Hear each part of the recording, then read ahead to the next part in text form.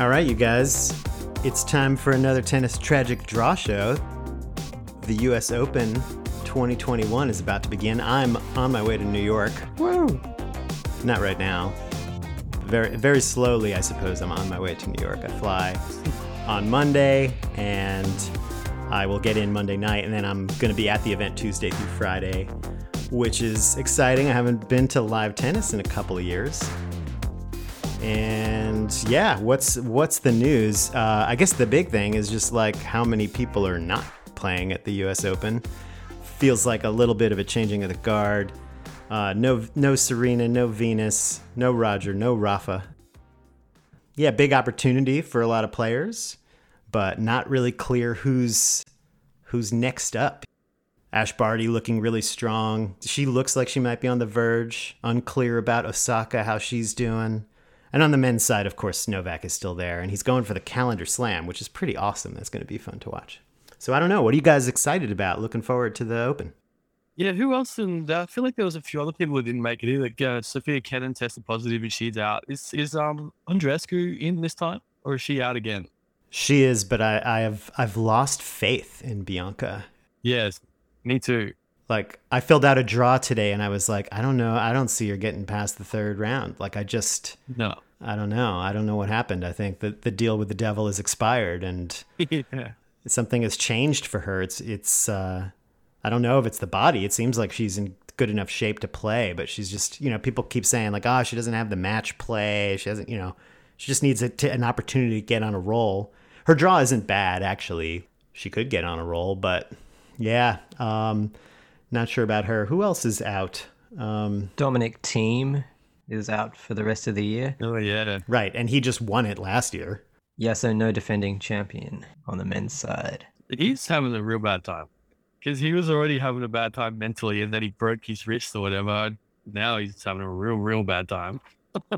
It's crazy how quickly people kind of fall off the radar. Like Dominic Thiem, he won the U.S. Open. He's a slam champion. He's competing hard at all these events, always a threat, winning Masters Series events. Like, he's definitely going to win the French someday.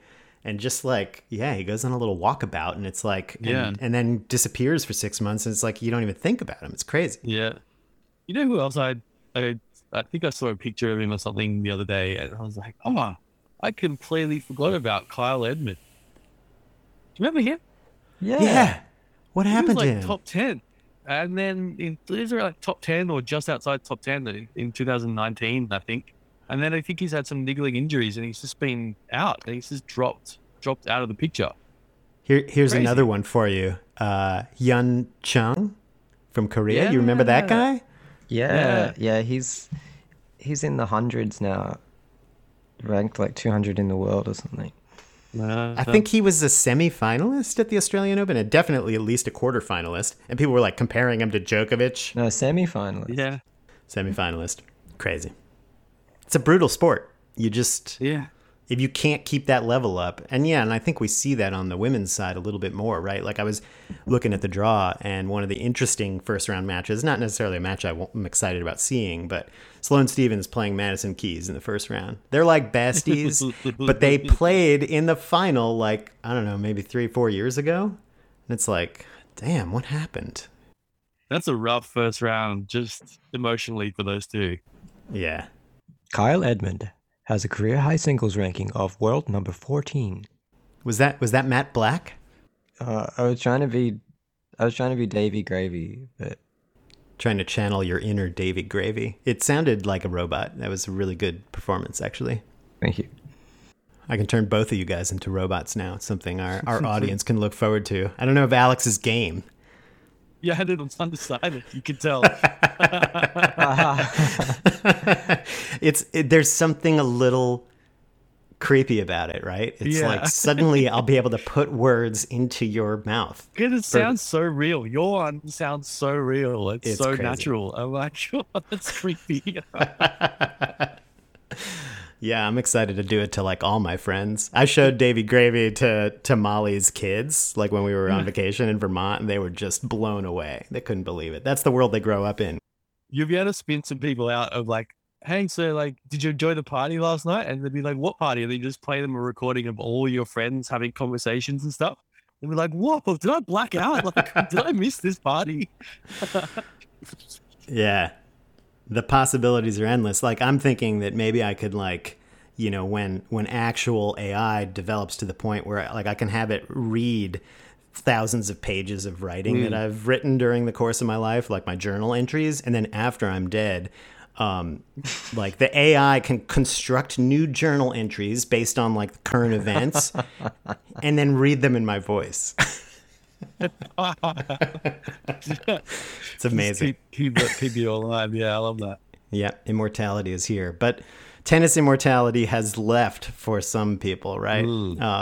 Roger Federer is an immortal in our hearts, in our minds, but it kind of seems like the end. It's kind of seems like the end. I mean, I don't know. You never want to like totally count these guys out, and he has the will to work through rehab and get back, but he announced that he's having another knee surgery, and he's out for a long time, and it's just hard to see him playing even another slam, I think, unfortunately.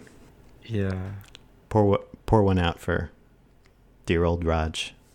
Yeah, I can't see it happening. I know he said he's got a glimmer of hope or anything, but I mean, I can't see him coming back and being competitive in any way. I just feel like he wouldn't. I don't know. I get you can't put words to his mouth or whatever, but you don't want to. You wouldn't want to be coming into tournaments right at the end of your career knowing that you're probably not going to go deep in them. Like, what do you? I don't know. It just feels like it wouldn't be something. It wouldn't be a way to finish off a career, I don't think. Yeah, it feels like exhibitions are the way to go out, you know, like get some more like positive vibes, not play in that like intense crucible, like get to say goodbye. Yeah. Under his own terms in a way, but I don't know. I mean, he made the quarterfinals at Wimbledon, even though he was obviously not at his best, and kind of feels like he could have beaten Hurkacz. Yeah, you can't discount that. He did go deep and he did play well after those other surgeries. So, yeah, it's possible. But what is he, 40 now, coming off like 3 knee surgeries in 2 years? It would be a miraculous comeback if he comes back and goes deep in a tournament. I would be so surprised. Yeah, totally. Yeah. I just think as well the athleticism that you need, the like the young kids coming up, they've got so much energy and they can just play and play. Yeah. Because I've been watching Gasquet in his run at Winston-Salem, and he played. It's so hot there, like it's really hot and humid, and he's 36 or 35. He gave up in the last set against who was he playing in that last match? He beat Gerasimov, and then he played the Danish or Finnish guy. What's the Ruusuvuori? Yeah. And like Ruusuvari's young. After he lost the first set in a tiebreaker, he's like, you could just see he's like, there's no way, I just can't do 3 sets. My body's had it. Maybe if I won the first set, I'd try in the second set, but sort of gave up. Yeah, it just shows you how amazing Federer's had to have been to keep up with them until this point already.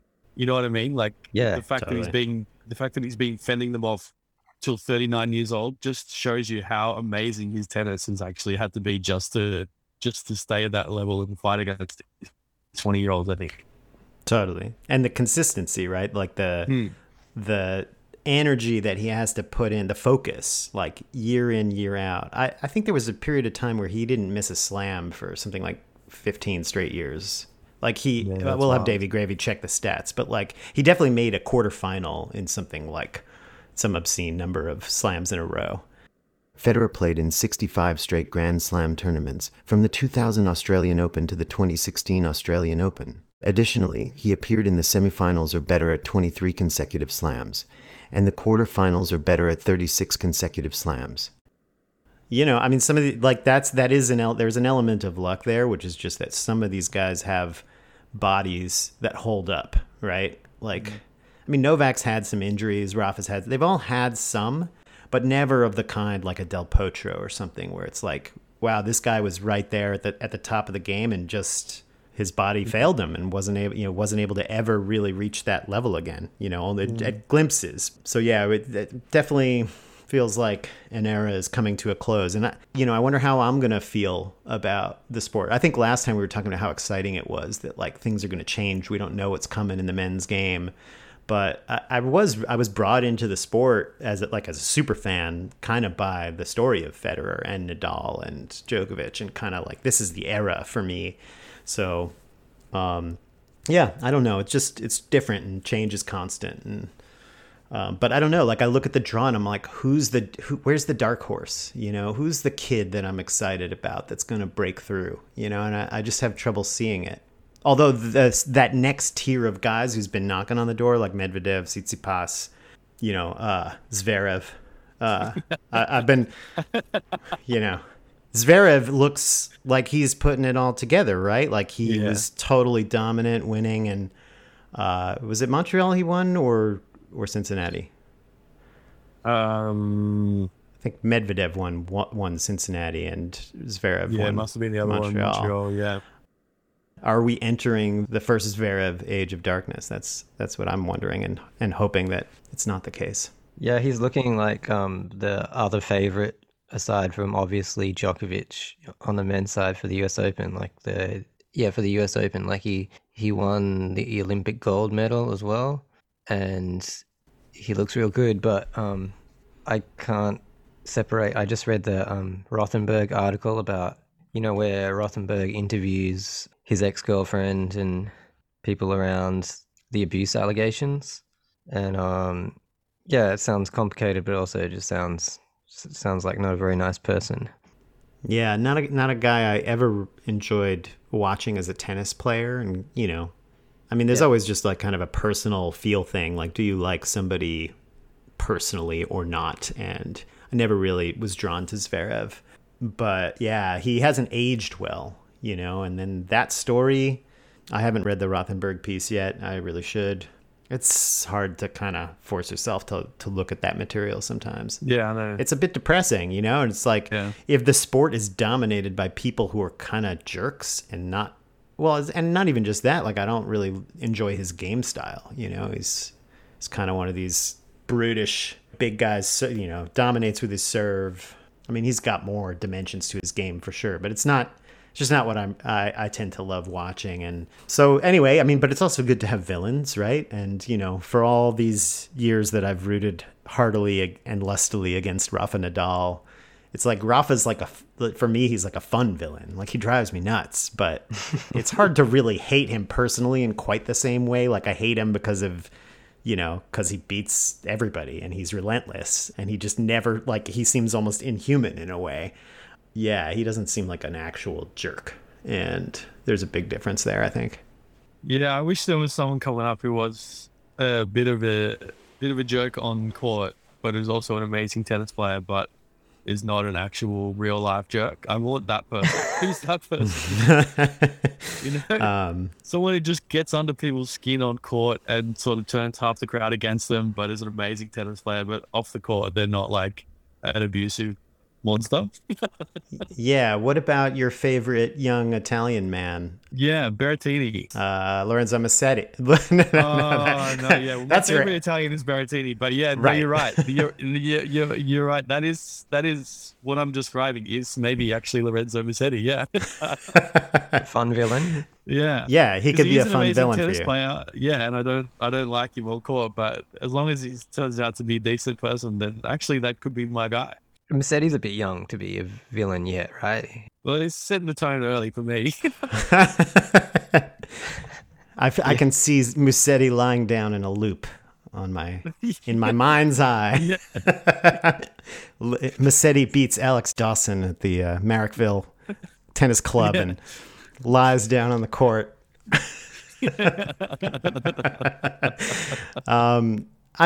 But we've talked about this. Like it's, with some of the really young guys, it takes some time for their personality to develop. I couldn't stand Djokovic when he was 20, 21. Like I just thought he was so obnoxious, and I really came to enjoy him as a person. Like for all of his faults, it's like still think Novak is a compelling figure and fun to watch, and he's an amazing tennis player and possibly the greatest to ever play on the men's side. So what do you think? Is he going to get it? Is he going to get the calendar slam? I don't think so. You don't? No, I don't think so. I don't think it's going to happen. Is that just kind of like you're just preparing yourself, aren't you? And just in case he doesn't, like you do deep down think that he can do it.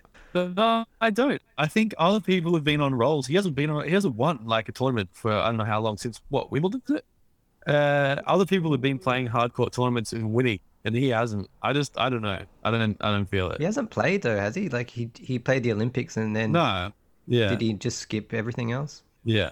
Yeah, so he's resting his body because he knew, like, Yeah. at the end of the Olympics, he was just worn down to a shell of himself. I mean, he lost to Zverev, and that spoiled his, his run at a Golden Slam. But he was clearly exhausted. I think the conditions there were super brutal, and it kind of just wore him out. And he did the right thing. I think he knows his body well enough, and I think he's going to be ready. But he doesn't have the best draw he's ever had, because he could get Berrettini in a quarter and Zverev in the semi.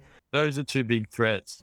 Yeah, well, I think both Tsitsipas and Medvedev are on the short list of people who could conceivably beat him, and they're both on the other side. But ideally, the good draw puts them all on the other side, right? You only want to see one in the final. What do you guys think about those two and their chances? Tsitsipas and Medvedev.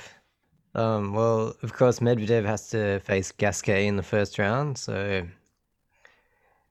But Gasquet already had his U.S. Open, which was in Winston-Salem. Yeah, that's I do really feel that way. Like, the commentators were saying, maybe he's saving himself for the U.S. Open by like tanking, giving up in that second set versus Ruusuvuori in the quarters at Winston-Salem. But yeah, so Medvedev almost certainly beat Gasquet in the first round, and Tsitsipas. Well, I like the way Tsitsipas plays. He comes to the net and plays some serve and volley and has a bit of an all-court game. I like both those players. I hope they go deep. And they both could win. They both could win the US Open. That's probably That's a real hot take. Yeah.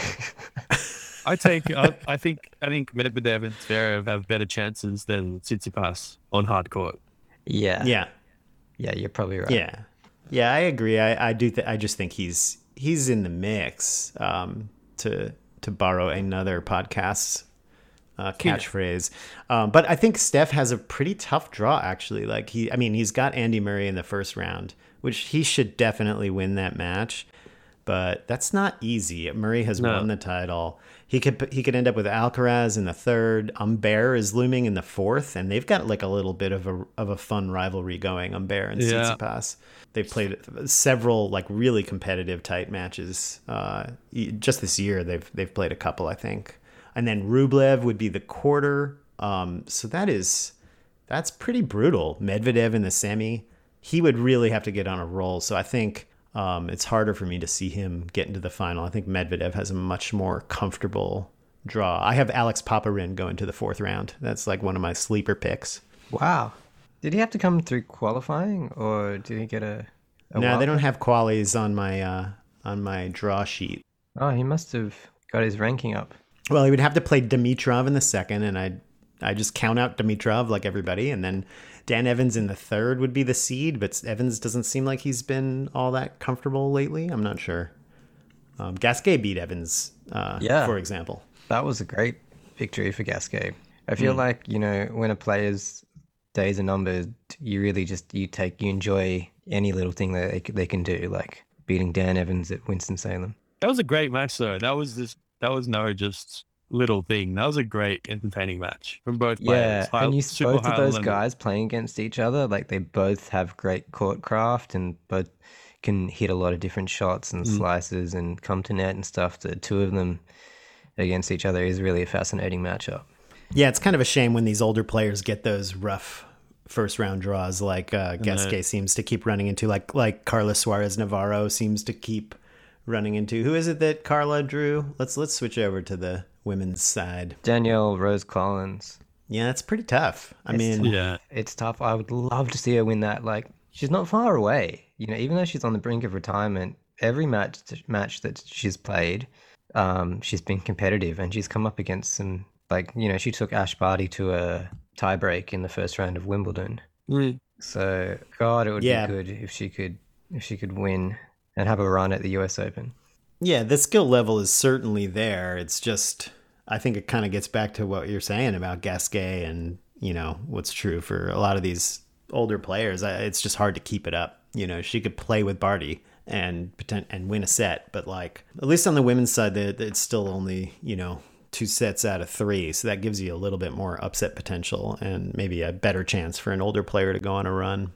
But I would have to pick Collins in that matchup. I think she's been playing great and looks like somebody who can, on hard courts, can go deep in these events. Yeah. Third round, Collins versus Sabalenka. That'll be great. Well, that would be a big back of the court duel, wouldn't it? Yep. And then the winner potentially would be looking at Ons Jabeur, who I think got a pretty comfortable route to the round of 16 at least. Elise Mertens is the other seed in her section. I'm not seeing anybody who's all that much of a sleeper. She will have to get past Alizé Cornet in the first round. That can be tricky. Cornet can pull some high level stuff out. Camilla Giorgi and Simona Halep first round. That's the big one because Giorgi won a big tournament. Did she win Montreal or Toronto? Toronto. Yeah, the women were in Toronto this year, right? Toronto, or was right, it the Met? Or were they? It doesn't. I think Canada. She won Canada, and it's funny that whole thing. They only come together every 2 years. The other year, the alternate year, they're separate. The men and the women. No, they don't play together in Canada. No, they're always separate. They just swap cities. Yeah. Oh, they swap cities and they're never in the same city at the same time. It's a Canadian thing. They try to keep the men and women apart for. They don't want any trouble.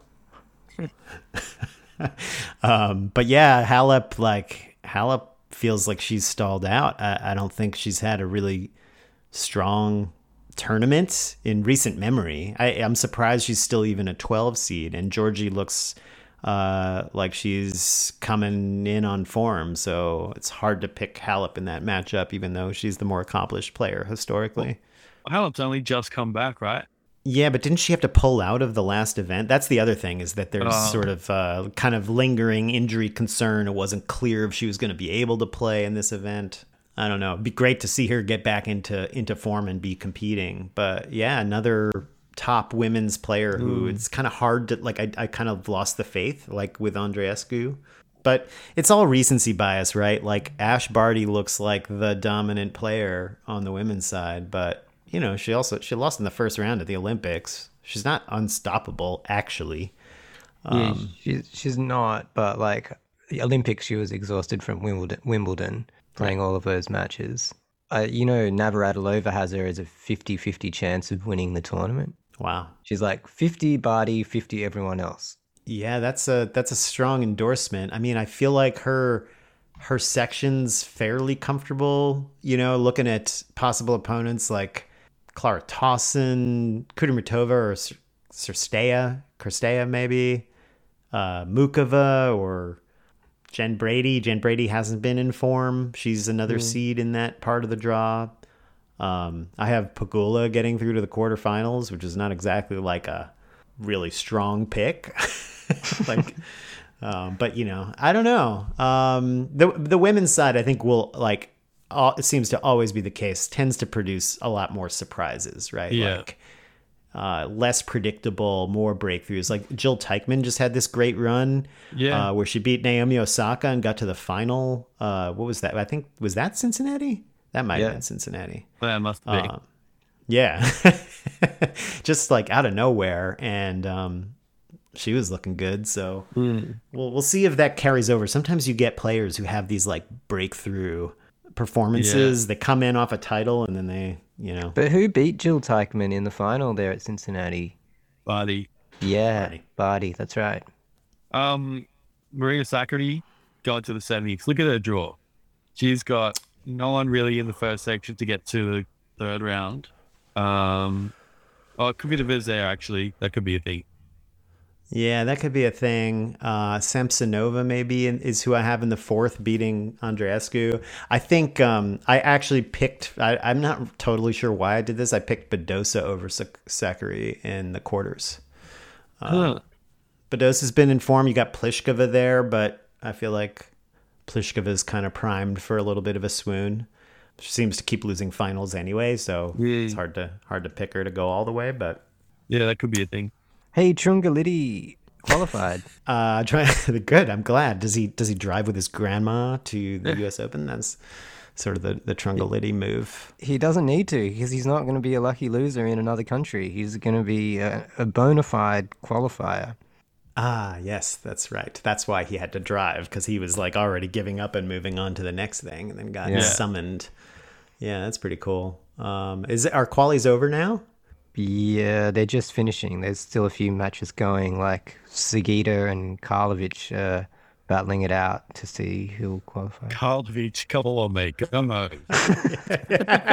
Yeah, I'm totally with you on that one, Dawson. Like he just like he is so uninteresting to watch. I mean, the best thing about him is that Brad Gilbert nicknamed him Dr. Evo at one point. That's pretty good.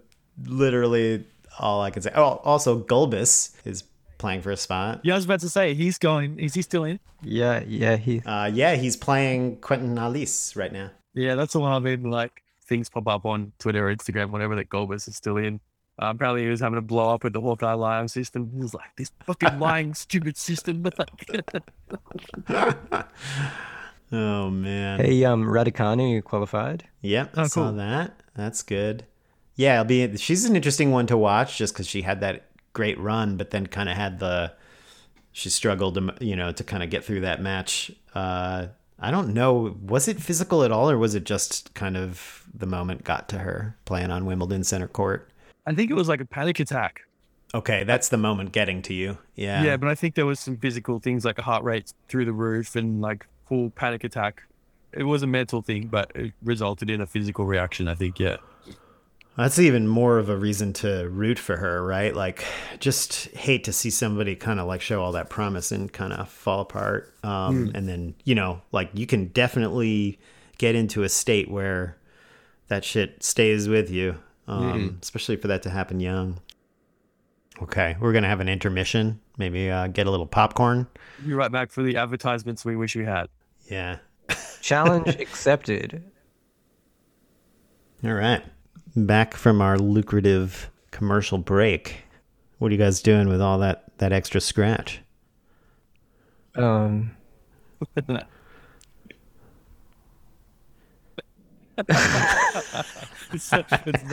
to imagine. I was trying to imagine what it would be like to be rich, but I just couldn't do it. Yeah, I think if I turned on advertisements for our podcast, we'd probably rake in somewhere like 12 cents a year. Yeah. I was going to say probably buy a cup of coffee and move on it. Yeah. Yep.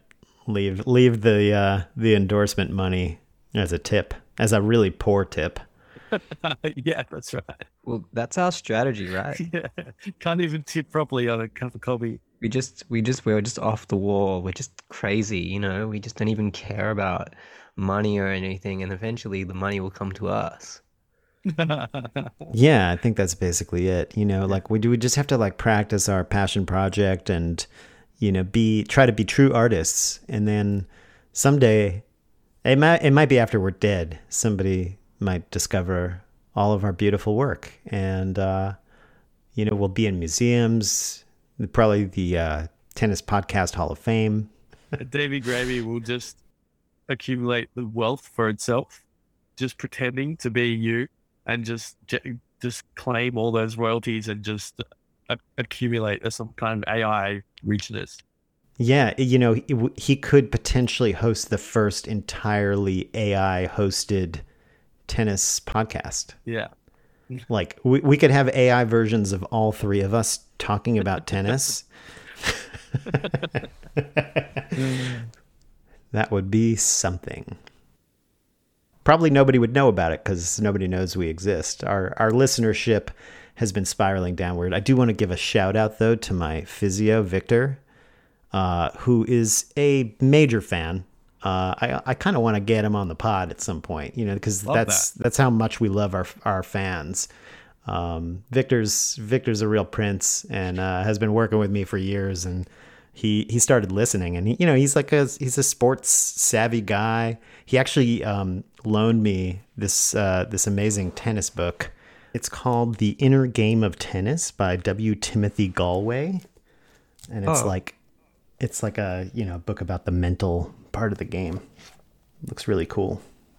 Excited to read it. Does sound good. Yeah, I've got that book. Oh, what do you think of it? I like it. I think it helps me.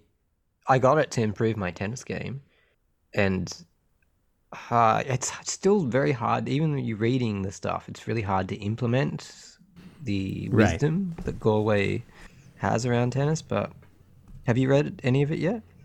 Well, I just opened to a passage that I think is completely appropriate to what you just said. So, quoting Galway, "But even if the reader is wholly convinced of the value of thus stilling the mind, he may find it difficult to blot out entirely these thinking processes.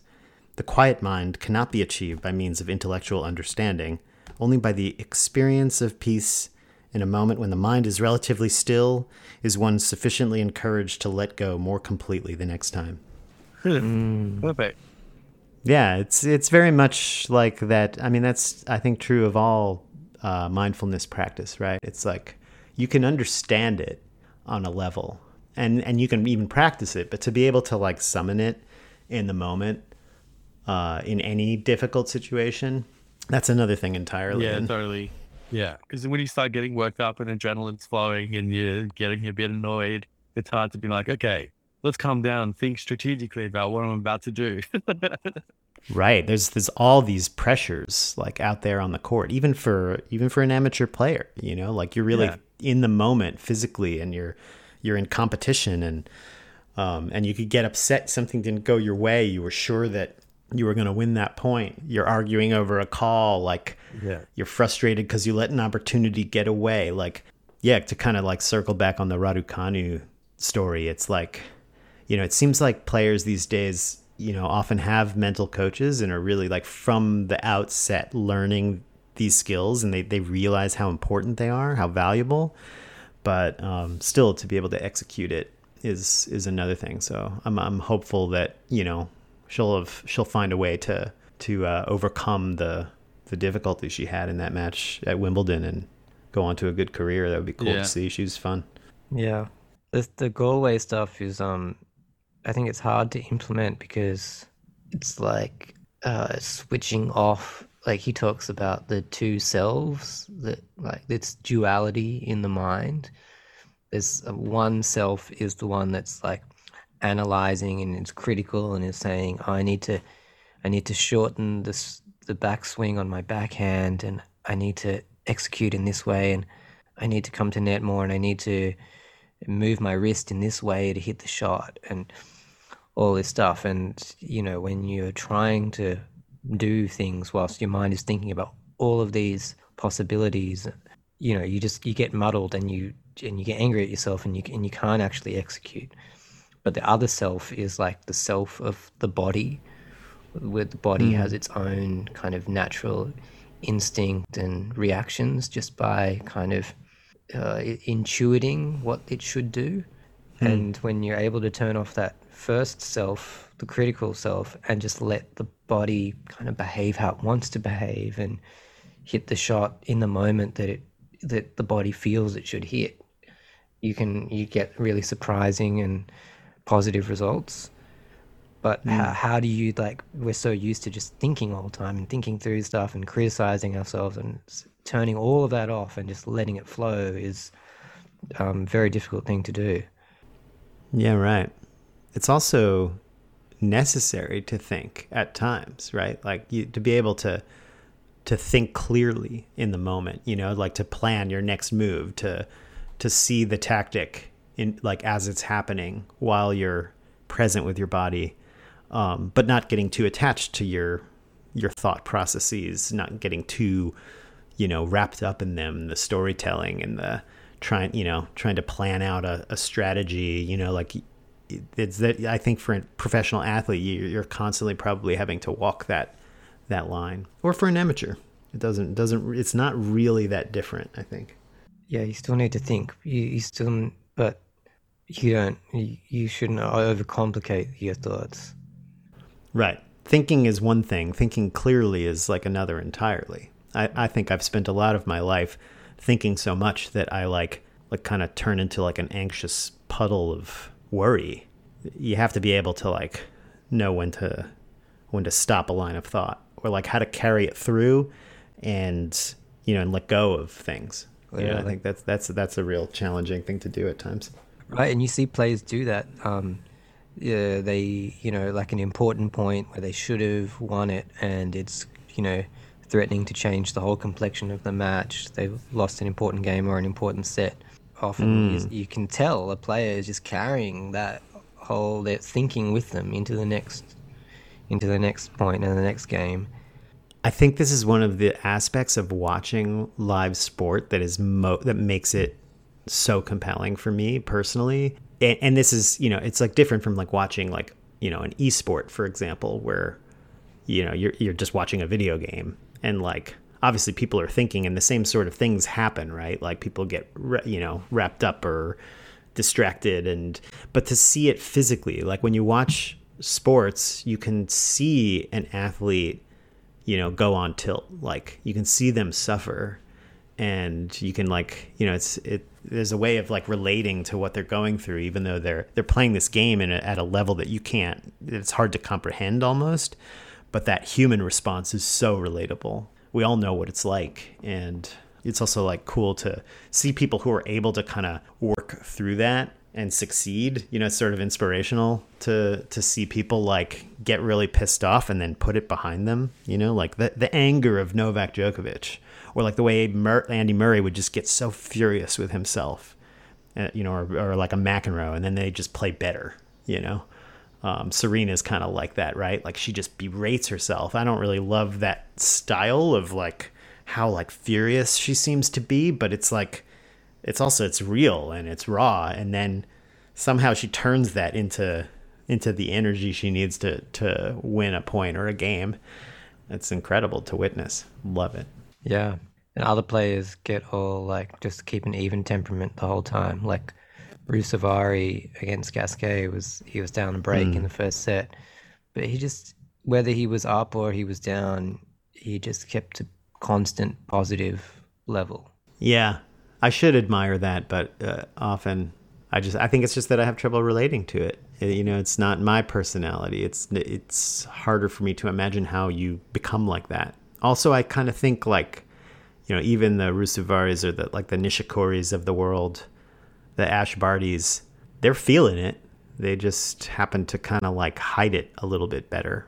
Pliskova is probably an even better example. We were talking about them after the Wimbledon final, right? Like Pliskova and Barty, how you could tell they were into it as a final, and there's a ton on the line, and it was competitive. But when they would actually emote, they would like yell at the ground. It's like so unnatural for them to like actually show anything outwardly.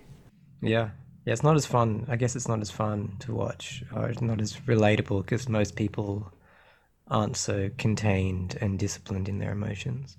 Well, I'm just like a brat and a sore loser, so I grew up, loving McEnroe and, kind of like some of that brattiness a little bit, the indignance, like, how could this go against me? Like, how could I be losing to this person? I don't understand it, like maybe not the qualities I want to emulate later in life, but that's how I was as a kid.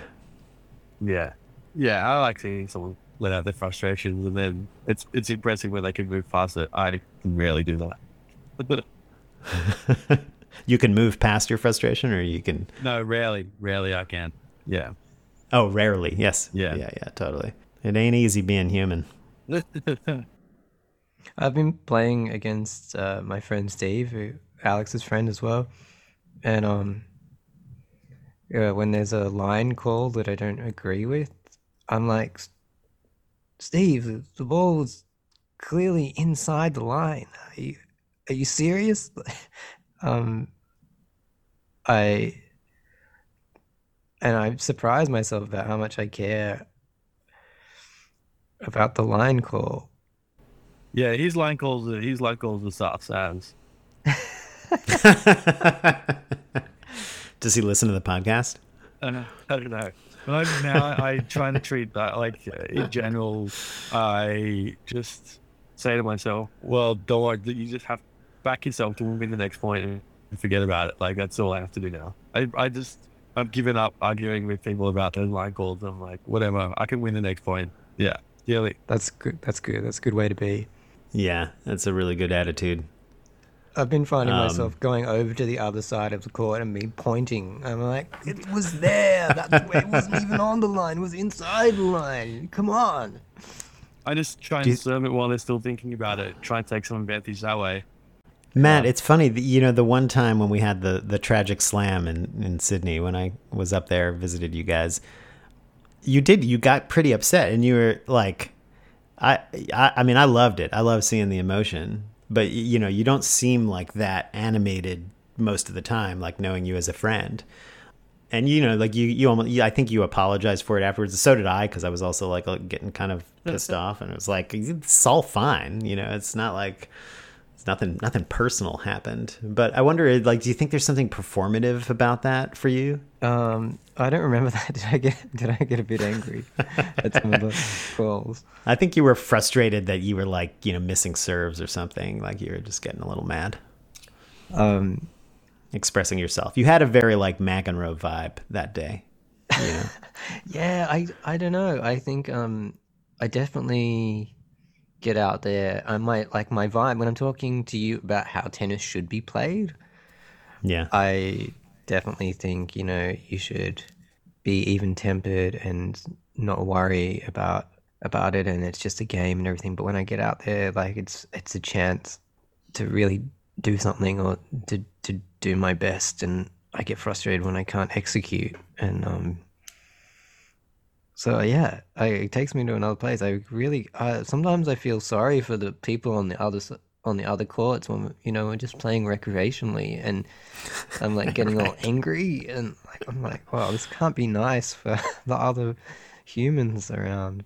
Is it important for you guys to win when you play? Yeah, for me it is for sure. Yeah. Why is that, Al? I don't know. I think as soon as the scoring starts and the match starts, my competitive side just takes over, and I just think, oh, well, the goal now is to win. Right. And I just, you know, if I lose, even when it's not in a competition, and it's just you know, like what you would call a pickup game or whatever, I still like rue over the mistakes I made, and like, I should have, could have, would have, and get frustrated. Yeah. But I don't know. I think I just enjoy the competitive feeling. And I still sort of enjoy it when I lose as well, because makes me a bit more motivated to play them again and win. And fix the errors. Yeah, I don't know. Yeah, how about you, man? Do you feel like it's important to win? Sometimes I do, but also other times, because I lose a lot. I lose more often than I win. And there's certain players, like Alex always beats me. So if I'm playing against Alex and I'm competitive, I'll be pretty satisfied with that. Like if I'm winning games and I'm running him close, or if I win a set against him, I'm like, I don't mind so much, and it's not. I think like winning, yeah. I guess if I was playing tournaments or something, then maybe, and there was more on the line, like there would be, it would change the game. But for me, it's more about just playing to a level that I can feel like I'm getting better, and I'm not regressing, and I'm not doing stupid things. And if the other player's playing better, then I don't mind that. It's more like when you're beating yourself, that's the annoying thing. That's when I get angry. Yeah, it can be tough because I mean, I feel this way about almost everything, all competitive games I've ever played. Like, you know, you don't always progress in a straight line. Like, and you can get better and then plateau, right? Like you can Yeah. start playing something and learn like, oh, this is really good and rewarding. I mean, for me, running was great to discover because I could be competitive with myself and not other people. But also in the first like 6 months of running, it was just almost like continual progress to like I just was getting better and faster and stronger all the time. And but then kind of plateaued and then I got injured and now it's like this constant struggle just to like stay out there. And it hasn't lost its joy for me, but I think because it's something I can really just take on myself, it's just me trying to, you know, use my body, like be physical in a way that's rewarding and makes me feel good and has like, you know, has all these knock-on benefits for me. But I'm a monster competitively. I mean, you guys didn't see it. I mean, I do like, I really do try to hide it. And you know, like if I'm playing people for the first time, I'm rarely going to get too upset because you know, you just don't know. Like, but it's also, I lose most tennis matches I've ever played. So I kind of go into it with an expectation that it's going to be tough to win. But when I was doing like the tennis league in Australia that you guys turned me on to, like I would play guys who I kind of felt like I was better than them. Like I was fitter, you know, and I would start playing better. Like maybe I won the first set in a couple of cases. Once I lost a match to a man with one eye, which doesn't mean that he can't play. I want to be able to perception with the depth. Right. That's what you would think. And in that case, I lost because my body let me down. Like I just hurt myself serving at one point, and then I couldn't. Like I was just trying to like get balls in play and I was hobbled and it was like, I clearly should have won that match. But right. I guess I asked like if it's important to win because I feel like it is important for me and I'm not entirely sure why. I think it's just kind of like how I'm wired, you know, if I'm playing a game, of course I'm going to play it to win. Like, yeah. And why should I be, I'm not going to be happy if I lose. I guess like, I just, as we're talking here, questioning whether like competition is something that's sort of hardwired into us, but I don't think biologically. I think it's, you know, society wise, you know, the whole system that we live under, capitalism, is about competition. And then like sports, I think, reflects that kind of dominant system that we live under, but it needn't be like that. I mean, we could be playing games for just mutual enjoyment and the fun of it, and that, you know, we could set up, you can imagine we could set up games that have no clear winner or loser, and potentially they could be just as fun or funner than a game that involves someone winning and losing. Yeah, right. I love. Alex is laughing. Well, my reaction was the same as David's tone just there. We're like, yeah, right, that could be a thing. Well, no, I think my tone belied how I felt a little bit, but like, I was just gonna say I love that you brought it back to capitalism first. Second, I do think, I mean, I think a lot of people would say, and I kind of lean this way, I think capitalism reflects how we are to some degree, not how we are entirely. And I think, you know, but it's like a kind of dominant force. And you could certainly argue that because this is like the environment we grow up in, that it perpetuates a certain type of competitiveness that, you know, maybe veers into the unhealthy. But I think there are like natural reasons that human beings want to win. Agree. You know, like we want the resources, we want the spouse and the children, and we want to protect the people who are close to us. And, you know, these like really primal reasons are there. Like we channel it in weird ways. Exactly. People were fighting and trying to get ahead and trying to make the best for themselves and win way before any capitalist structure was set up, I think. Yeah, and I kind of think that like we, you know, like in a sport or games more generally, like tend towards the competitive, you know, as it's like an outlet for a lot of that, feeling, Yeah. like and even like, professional sports, spectator sports, it's like we're enjoying it vicariously. Like I care whether or not somebody wins. Why? Like, Yeah. Yeah. I guess I would say to all of that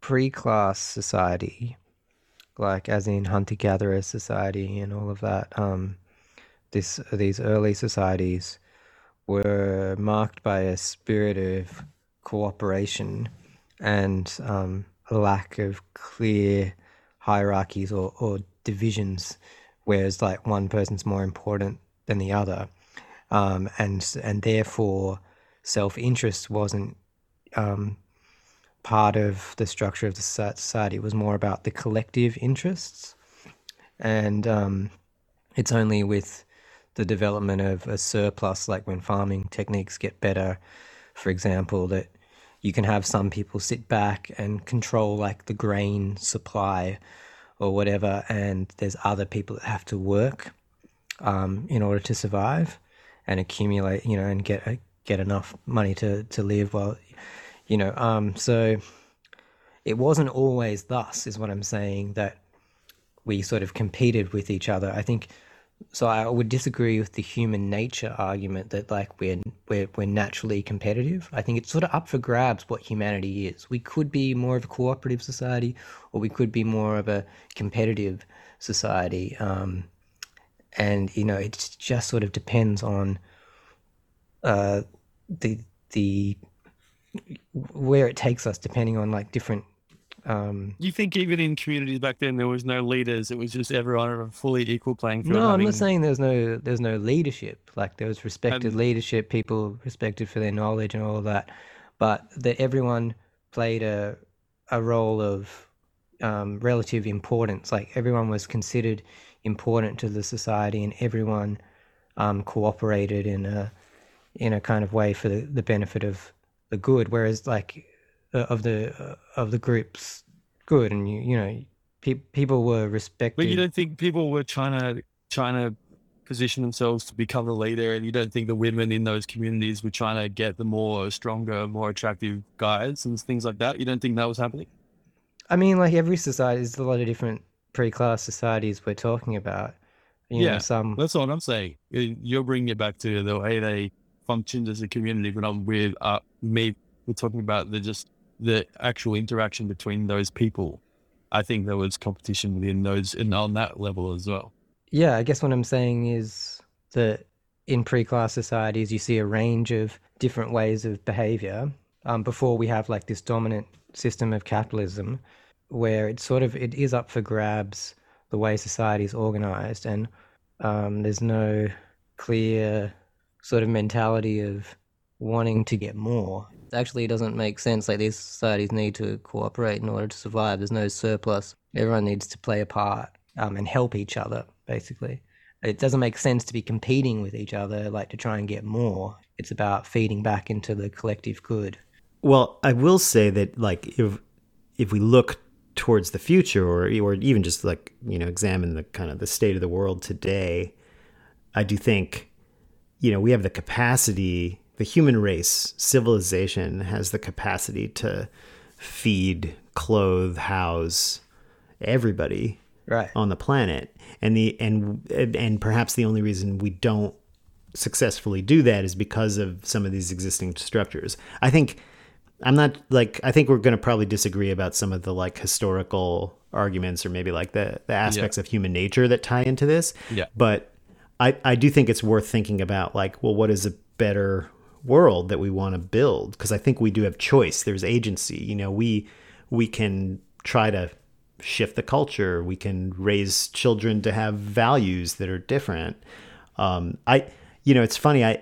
Like in my work, the video game industry is often kind of toxic. And I think a lot of people inside of the industry, even if they have personal values that are different, they can kind of like talk about it like, well, this is what people want. They want violent, competitive shooter games. They don't But there is also a big appetite for cooperative play, and I think you do see a lot more cooperative play and appetite for cooperative play in video games as opposed to sport. I can't think of a sport that is like really truly cooperative. And I don't know. Lately, I've been inspired by a couple of TV shows I've watched during the last year. Like the first one being the Great British Bake Off, and like I've watched like a half dozen spin-offs. It's still a competitive structure and it's still kind of competitive, but there's like a cooperative, supportive, like wholesome, friendly environment that feels really nice, like as a contrast to so much of the stuff in our culture and so much of the like sporty stuff that I tend to dig into. And then I started watching this show Taskmaster recently. Have you guys seen Taskmaster? I've heard about it. I haven't seen it though. It's great.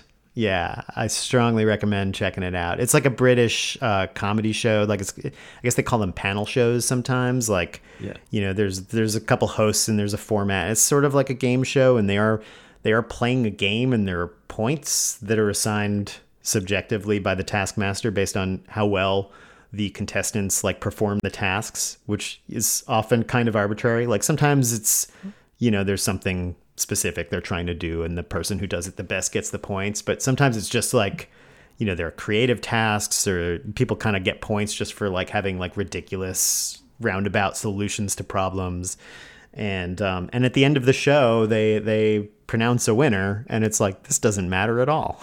Like, why is there even a winner here? You guys should check it out. It's great. Yeah, I'd like to.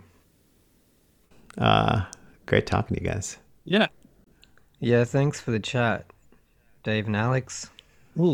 Yeah, and hopefully we can find a time to chat while I'm in New York. So jealous. It's going to be so good.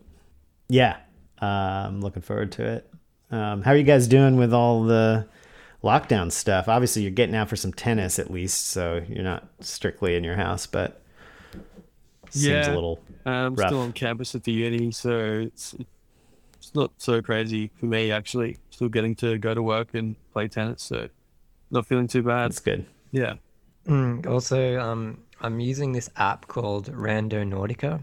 It's like based on the French situationists of the mid 20th century, their concept of the dérivé, which is like where you navigate the city, but instead of having like a fixed point that you want to go to or a route that you normally travel, you try and be a bit more aware of your surroundings and take more circuitous routes for just the pleasure of it.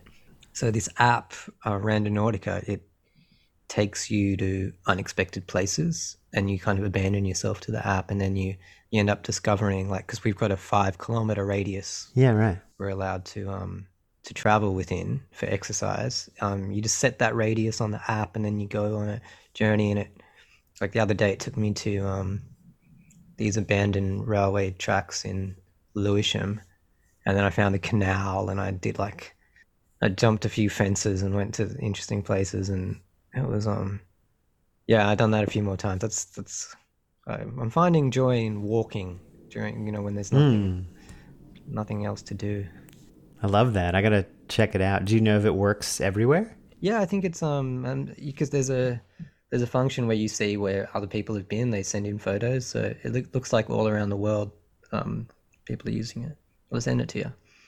Yeah, excellent. I've been actually trying to do more walking myself. I think partially because I'm still struggling a bit with my knee, and so the running has been kind of in fits and starts, and it's hard to get to the pool all the time. And like, also when I was in San Francisco a few weeks ago, and it was like, I don't really love San Francisco, but and I got sick, but like we walked everywhere, and it was just, I don't know, I like doing that. And I think sometimes in Austin, because I've been in the same house for almost 20 years, it's like nothing seems new, and I'm always walking the same routes. So I love the idea of that. I gotta check it out. Yeah, and I was thinking it would be really good in a city like New York, actually, even just forgetting that you were traveling there. It would be, because it must be such a vast, kind of intimidating city, that it would be great to just abandon yourself to some algorithm and then just see where it takes you. Yeah, totally. I mean, I'm actually, one of the things I'm most excited about is staying in Flushing again, because it's like the real Chinatown. Like there's the Chinatown in Manhattan, but like it almost feels like that's like the old one, and the new one is out in Flushing. And I stayed there once before, and yeah, it's just like it's like being in China. I mean, it's 90% plus Chinese people. The food is amazing, and it just, yeah, you just feel like you're in a totally different city. And you can get that a lot in New York, like just going from neighborhood to neighborhood. So, yeah, I'll check it out before I go up there. The Tennis Tragic in no way supports the alleged conduct of Alexander Zverev. If you or someone you know has been a victim of domestic violence in the United States, you can call the National Domestic Violence Hotline on 1-800-799-SAFE. In Australia, you can call 1-800-RESPECT for the National Sexual Assault, Domestic and Family Violence Counselling Service. Both services run 24 hours a day, 7 days a week. The Tennis Tragic thanks you for listening. All correspondence and feedback can be directed to tennistragicpod@gmail.com, and our Instagram is @tennistragicpod.